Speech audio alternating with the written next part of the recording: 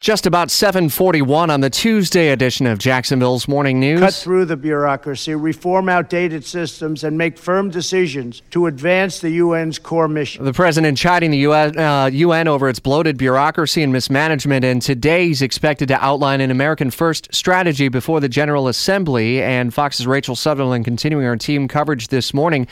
Is there any word or advance on what he might say about the threat posed by North Korea and Iran as it pertains to nuclear?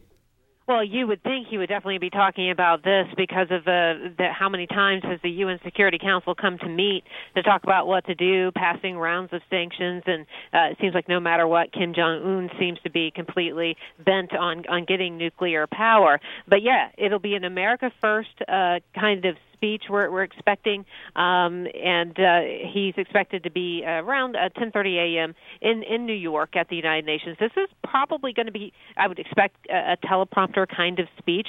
But given the things that the president has said about the UN before, it will be interesting to see, how he's received. This is the first time. In fact, he's just tweeted 2 minutes ago. He says, "Big day at the United Nations, many good things, some tricky ones happening. We have a great team. Big speech, 10 a.m." He says on Twitter. That just happened about 2 minutes or maybe 15 minutes ago. Roger that. And a full recap from Rachel and the rest of the team from Fox News coming through the day today. We'll have live coverage of the speech. You'll hear it live sometime between about 10 and 10:30 this morning, and obviously plenty of time to react to it following the speech right after Jacksonville's News at noon as Rush takes over.